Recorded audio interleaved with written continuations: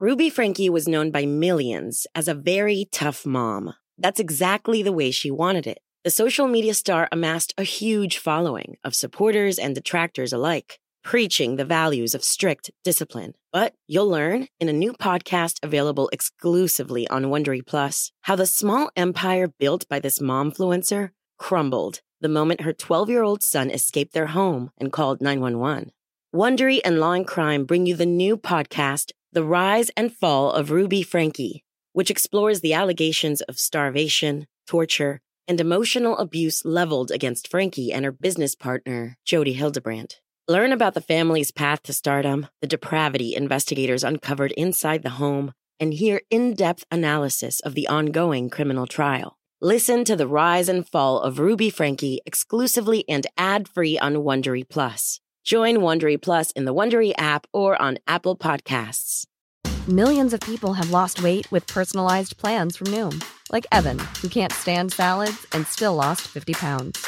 Salads generally for most people are the easy button, right? For me, that wasn't an option. I never really was a salad guy. That's just not who I am. But Noom worked for me. Get your personalized plan today at Noom.com. Real Noom user compensated to provide their story. In 4 weeks, the typical Noom user can expect to lose 1 to 2 pounds per week. Individual results may vary.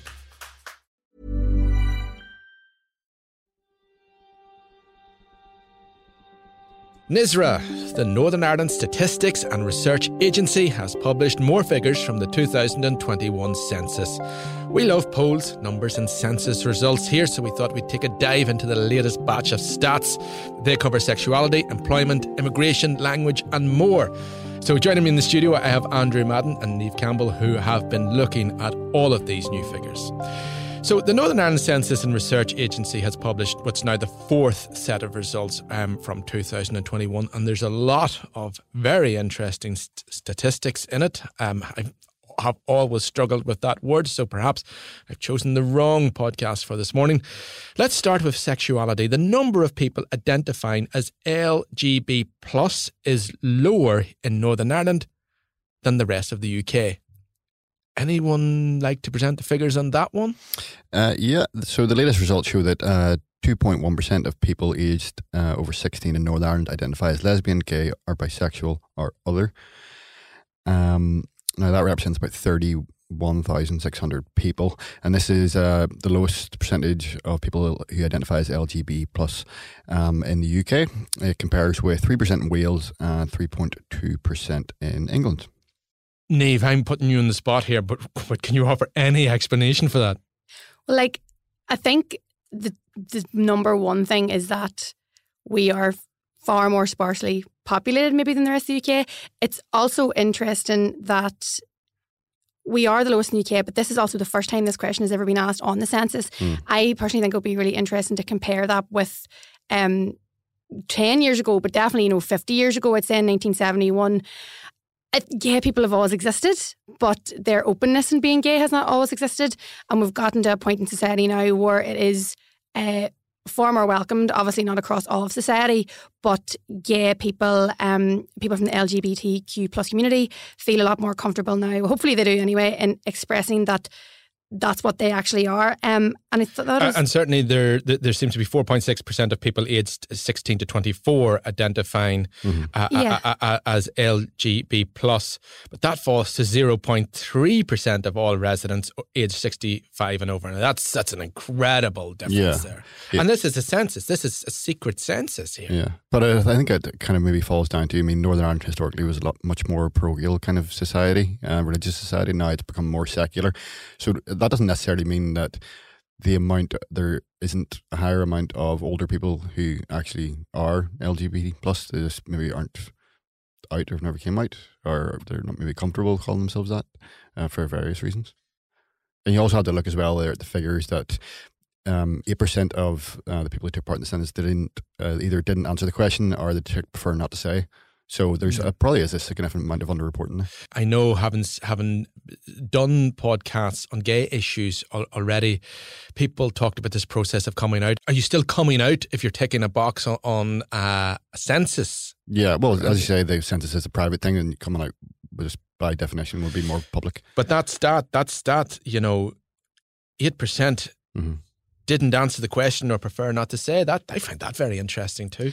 I think, and I don't identify as part of the LGBTQ plus community. I have many friends that do, but one thing that a few of them have said to me, even when they were younger, they're nearly, even though it is private, they're nearly like hiding it from themselves, or they kind of like don't want to go like even think about that. So maybe people are just, especially maybe the older community here, are just saying, no, I don't even want to, mess about with that or whatever. I'm just going to prefer not to say. I don't want to think about it. I really can't speak for them, but I just know sometimes it can be even hard to deal with mentally themselves as well because of like just societal pressures and views.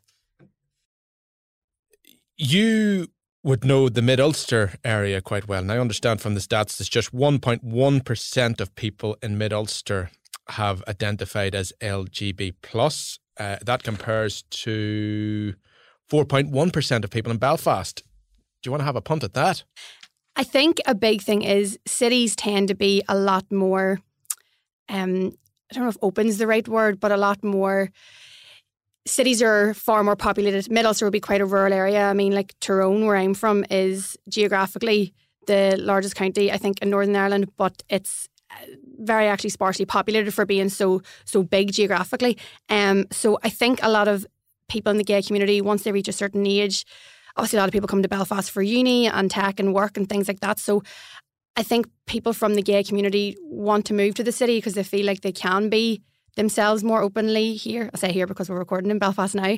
And I think you would probably find that throughout the UK and in Dublin as well. I mean, I know that there actually is like a gay pride parade in Mid-Ulster now. That's relatively new compared to in the cities. But I think if you went like London, Dublin, Belfast, Cardiff, Glasgow, all the big cities, if you looked at their census results, they would probably have the most populated areas for people from the gay community. Let's move on to relationships. Is marriage tanking? Over the last 6 censuses here, we have seen a fall in the percentage of adults who say they are married, down from 61% to 46% in the last 50 years. That's quite a drop. There have also been a rise in single people, meaning those who have never been married or are civil partnered, and that's up from 31% in 1971 to 38% of people in 2021. Are we just going off marriage, Andrew, or does it just cost too much? Well, probably a bit of both, but I think especially in Northern Ireland, it would have been seen, we're talking 30, 50 years ago, as the kind of thing to do. And once you reach a certain age, if you weren't married, you're almost kind of looked down on. But definitely in recent years and decades, that it's become just much more common for people not to get married. People might just be partners, might live their whole lives together, but just feel there's never any need to get married, or they might not be particularly religious and don't see the need to have, ceremony in a church or whatnot. But this trend's been going on. I think it will be the same across most of the Western world, really. It's just become a thing that's not maybe seen as compulsory for people in a relationship. But yeah, you can see that trend's going to continue. Yeah. And Niamh, divorce is a thing now. I mean, it's always been a thing, but there's an awful lot more people divorced now than there was 50 years ago. Yeah, so in 1971, the census results then revealed that 3,000 people approximately were getting divorced, and that's to over 90,000 in 2021. So that is seriously probably maybe the biggest increase in the census results that I was looking at. And one thing I think, kind of like Andrew was saying, I think a lot of people got married at a younger age 50 years ago. And like I was talking to Paul McLaughlin, who is the Director of Development at the Northern Ireland Mixed Marriage Association, and he wrote a comment piece in the Belfast Telegraph about that this week. And he was saying a lot of people were under a lot more pressure, whether you were Catholic or Protestant, to get married and to get married in a church. Didn't matter what church it was, as long as it was a church, 50 years ago. Maybe you'll be finding that a lot of those people now are getting divorced. I don't actually know the results in terms of the age of people getting divorced, but one thing he said as well was that we're sort of living in a more secular society in terms of everything's like instant gratification now. Life's a lot more sped up, and he thinks it's just a lot easier to get rid of a spouse now than it maybe was 30 to 50 years ago. And he believes that a lot of people maybe aren't talking about marriage and the important things before they're getting married, and it's just all about the romance and infatuation, and then whenever they actually realise that it's not a bed of roses. They just throw it away. Well, marriage, of course, is more than a religious. I mean, for Catholics, for example, it's a sacrament, but for it's an illegal institution which has been around for a very, very long time in various guises. There's a percentage of adults who are separated, widow, or divorced. I kind of find it strange that those are included together, but UK has almost doubled from 9% to 16% in the last 10 years. Also, this is a stat I found really interesting. Just over half of house residents, just under 800,000, lived as part of a couple within the same household, and that can be any kind of couple. But the remaining almost 700,000, or 47%, do not live as a couple within the same household. And I suppose I did not imagine the number of people who didn't live as a couple would be so high. Yeah, definitely. And I suppose maybe it goes back to what you were saying in terms of you're talking about finances and things like that there. Or maybe it's, as I say, people maybe just feel more comfortable being in a couple but not living together for a variety of reasons. But it is an interesting stat, and I would love to see exactly what's behind that, to be honest. I think as well, there's a lot of people like, it seems more normalised to live with your friends, whereas I don't think that would have been a thing many years ago. And like traditionally, women or mothers, they didn't work, and so the man had to provide their finances. But now, as we can see in the census results as well, there's a lot of women working and in professional occupations as well, so they're a lot more financially independent, and so maybe they feel more comfortable to be in like communal living with friends or with family, and they don't feel the need to maybe go down the traditional route. So There could be more long distance maybe relationships as well. The internet's helped as well. Or maybe it could be the case where you're in a couple, but you both own a house, but you end up, pretty much living together, but not technically, if you know what I mean. Well, that's a whole rom-com there, Andrew. But I mean, you're saying you live with friends, and when I was a student and just after that, there was literally a TV show and it was called Friends. Yes. But I can assure you, the reality of it, you soon, a certain stage, you don't want to live with. At a certain stage, you don't want to live it that way. Yeah. But I think that stage is getting later. Yeah, and people as well, like, that are moving to cities for work, they'll house share with strangers, to be closer to their work. That's a big thing as well. Or it also could be financial reasons. I mean, it's expensive these days, so you need people to chuck in with the rent. Yeah. Immigration, despite Brexit, this percentage continues to rise. And, one of the major issues behind Brexit, let's be honest, and it remains immigration. And immigration remains, it was a big story today, it's a big story yesterday, it'll be a big story this week. And clearly, for a lot of people, Brexit was about taking control of borders, and certainly whether that was people coming from afar or internal migration in the European Union. Despite worries over economies, this, that and the other, the percentage of our population born outside Northern Ireland, that has risen since 2011. Yeah, definitely. I think even, as you say, despite Brexit, and it's been in the news recently with the Home Office's new immigration plans, at the end of the day, our economy relies on immigration, whether it be hospitality or whether it be in the poultry industry, and it always will. So I think that trumps anything. So regardless of how many protests outside hotels where immigrants are going to be, at the end of the day, they're the lifeblood of not only our economy but our healthcare system. Niamh, 105,000 people came to live here in the last decade, and a further 66,000 came to live here between 2001 and 2010. Again, some areas have very little immigration. I know, for example, I live in South Down, and very, very few migrants of any means. There are people who have married people from other countries. There are some people who come to work in the mushroom industry, etc. But other parts of Northern Ireland have been really changed by immigration in the last 20 years. For example, areas of Mid-Ulster like Dungannon. That's where I'm from. I think with Dungannon, there's quite a lot of industrial meat factories. So you've got Moy Park, you've got Dumbia Meats, you've got Granville Meats, and they're quite low-skilled, low-paid jobs. And I think a lot of people in Eastern European countries especially, there's people from East Timor, the island of East Timor as well, they would sort of come over here and work in those roles because it is just sort of, even though we would maybe see it as low-skilled and low-paid, it's better paid than what they're getting. And at the end of the day, they're jobs that aren't filled by local people quite a lot. So as Andrew said, like, we do need people coming over and filling those roles here. And I think what we saw as well with Brexit, the hospitality trade here has been hit quite hard. Like, every time you go near a restaurant in Belfast, you see that they're hiring for kitchen staff or waiting staff. So I think it just depends on the type of industries that are in these areas. So like I said, Dungannon would be quite highly populated with those sort of factories, whereas maybe, and Belfast obviously because it's a city as well, it would bring in quite a lot of immigrants too for the hospitality trade.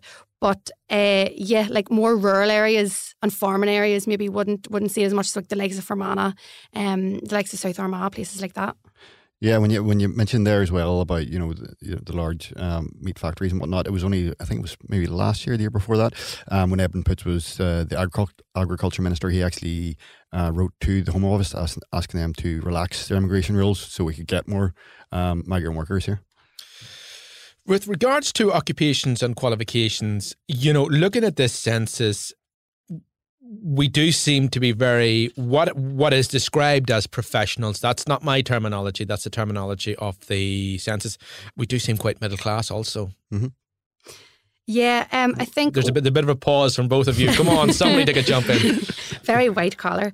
Yeah, one thing I thought was interesting, there's actually a lot more women in professional occupations than men. So for females, around 97,000 women are in professional occupations. So that's anything from, they consider working in healthcare or teaching or engineering. Whereas with men, only 75,000 work in professional occupations, which is still really high. It's still the second most common group.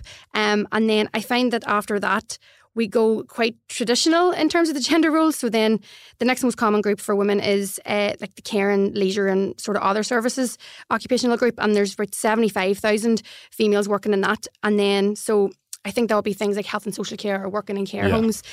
So, typically women revert to sort of maternal caring roles, whereas with men, the most popular group for them was skilled trades. So I think that's like your electricians and tiling, mechanics, things like that. And around 99,000 men work in that. So I do think, like you said, Kieran, we're quite middle class, and that a lot of people have office jobs now. Mm-hmm. But I personally didn't think the gap between women and men, and that like there's more than 20,000 women more working in those professional white collar office roles than men. We talk about skilled trades here and professional occupations. So the next most popular after so-called professionals is skilled trades, and I take it that's plumbers, electricians, and we have to point out, of course, and it's pointed out to me quite often that plumbers, electricians, joiners, etc., can earn an awful lot of money if they're very good at it. I think that would also include farming as well, which is obviously a huge industry in Northern Ireland. And professional occupations is next at 75,000. Does anyone? What is professional occupations? Well, I would just imagine that would be just essentially office workers. And even if I'm not really surprised, I think that number would have been on the increase in recent years and will continue to increase, because you even have to just look across Belfast, the amount of office space that gets bought every year and the amount of new buildings that are going up. Foreign direct investment, like American companies. It's absolutely huge, yeah. That's another podcast, because there are people, who have a more negative view, I suppose, of foreign direct investment. But the fact of the matter is that it does change an awful lot of our labour market, and we see, people coming in. Of course, it boosts the economy, yeah. And frankly, you see people coming in to do jobs that we don't want to do, and and I mean, when I say we, I mean people who were born here or whose parents were born here, and that's a fact of the matter. I mean, there's some of these jobs that I've described that I did when I was a teenager and in my early 20s, and no one, who in the same part of the world where I'm from works there now. It's totally changed. Yeah. Something I'm very interested in this sense is the two largest industry sectors were human health and social work activities, with 140,000 people working in that sector in the wholesale and retail trade. Human health and social work activities, we talk about so many cuts in the health service, etc. It's obviously, and all of the auxiliary and ancillary services, but it's obviously an absolutely huge. Yeah, of course. I mean, that covers everything from, hospitals to care homes to assisted living facilities and whatnot. And you have to also recognise that there's an increasingly section of the population that's older, and it's going to be in need of care. So that there's always going to be a need for that kind of work. So they'll always have a healthy base, regardless of the cuts. I think a lot of people as well, like what you're saying, Andrew, they know that there's a high demand for that. And it's also, this is probably a separate podcast as well, Kieran, because I'm looking into this for an article. A lot of people in the healthcare sector, especially nurses, end up moving from here to places like Canada and Australia because their healthcare sectors are, I think, substantially better paid. And I think it was like 3 years ago in 2019, just before COVID hit, Northern Ireland was the highest region in the UK for people in the healthcare sector moving away. So I think it's one of those things as well. People, if you go into the healthcare sector, you can do it anywhere in the world. Yeah, exactly. So and you can go to, and as you say, you can go to Australia and Canada and get paid maybe, at minimum twice what you get paid here. And they're not as underfunded and understaffed. That's it. Yep. A different podcast again. Somebody said, are there journalists in Australia and Canada? Listen, we always do stories about the cost of living crisis, the housing crisis, homelessness, poverty and deprivation, and this is not to take away from any of that, but certainly in when this census was done, the rates of unemployment were they were low. They were low. I think I'm reporting that as a fact. Mm-hmm. Yeah. Well, this most recent census found that of the 1.5 million adults here, aged 16 or over, you've got 2.8% are unemployed. So it does seem slightly low. It represents 42,000 people, as well. Especially when you compare that to if you look 30 years ago in Northern Ireland, or 40 years ago, during the height of the Troubles, the unemployment figure was very high. So yeah, and just to, I mean, 41% of the population are said they were economically inactive, but that's different. That includes retirees, people on long-term sick benefit, people who are sick and disabled, etc., etc. Unemployed people in this sense means the people who could work. It means people, who are able to work, but for whatever reason do not have a job. But then we do have across the UK, we have a very high proportion of the people that are economically inactive. That's for various reasons. But yeah, in terms of the people that can work, it's a pretty low figure. And that the number of people in employment has risen quite dramatically, really, since 2011. And in addition to that, 70% of adults in employment in 2021 were working full time, compared to just 36% in 2011. That's an incredible change. Yep. Yeah. I think as well, I know the population in the last 10 years has grown by 90,000 people, but I personally find that very, very stark. And for whatever reason, like we said, a lot more women maybe are going into work. There's a lot more opportunities maybe for working class people.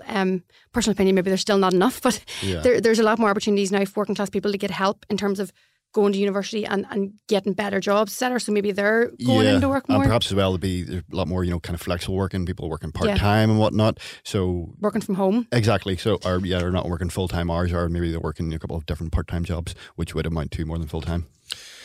And finally, one of the things we pick up on in the census are cultural issues, and for the first time we have measured in this census the frequency of which people speak Irish or Ulster Scots. Now, the census reveals that 70,000 people speak Irish at least once a week, or daily 43,557, 13,000 of those people in Belfast, and Ulster Scots, 41,000 people speaking it once a week. Andrew, in terms of politics, people will use those stats for and against, and for their own arguments. Yeah, it's always been a tricky subject here.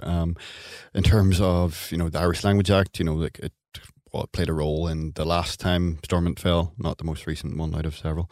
But yeah, it is interesting. It seems quite it's hard to compare, because I'm not sure if this question was asked in 2011. It wasn't at all. Yeah, exactly. So we don't have anything to really compare it to. And you look at in terms of the people that speak Irish daily, you've got 43,557, and over 13,000 of those are in Belfast. So I guess that might go down to the number of Irish language schools, possibly. And I know there's several places offering Irish language classes and whatnot in Belfast. No, I do think it's interesting. But one thing that I find interesting about this, whereas a lot of the census questions are obviously aimed at adults, this was aimed at the population aged 3 and over. And I don't know, maybe that's why we've seen an increase as well. But I do think with the ability question, it's interesting because, I mean, I would say I have some ability of Irish, and I mean, that is, I couldn't hold a conversation with you, but I could know basic things like how to identify women and men's toilets. So I do think that question is interesting, but there's sort of, like you were saying, in terms of political terms, there's lots of ways to interpret it.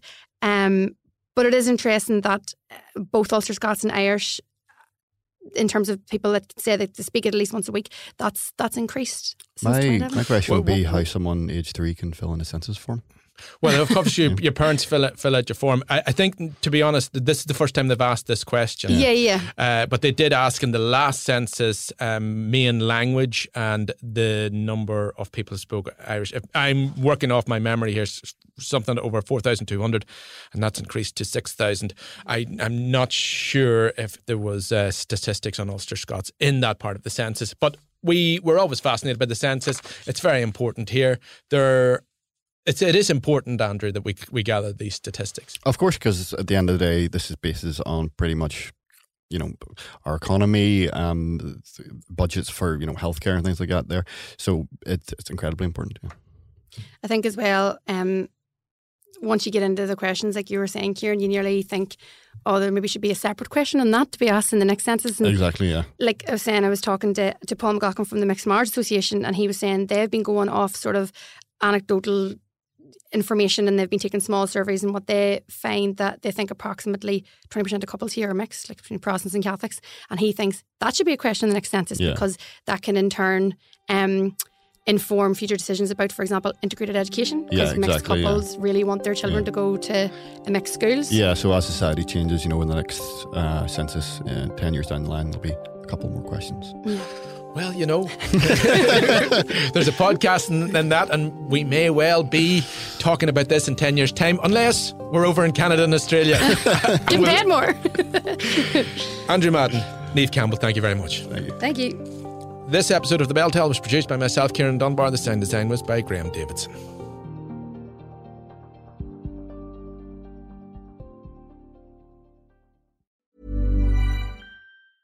Ruby Franke was known by millions as a very tough mom. That's exactly the way she wanted it. The social media star amassed a huge following of supporters and detractors alike, preaching the values of strict discipline. But you'll learn in a new podcast available exclusively on Wondery Plus how the small empire built by this momfluencer crumbled the moment her 12-year-old son escaped their home and called 911.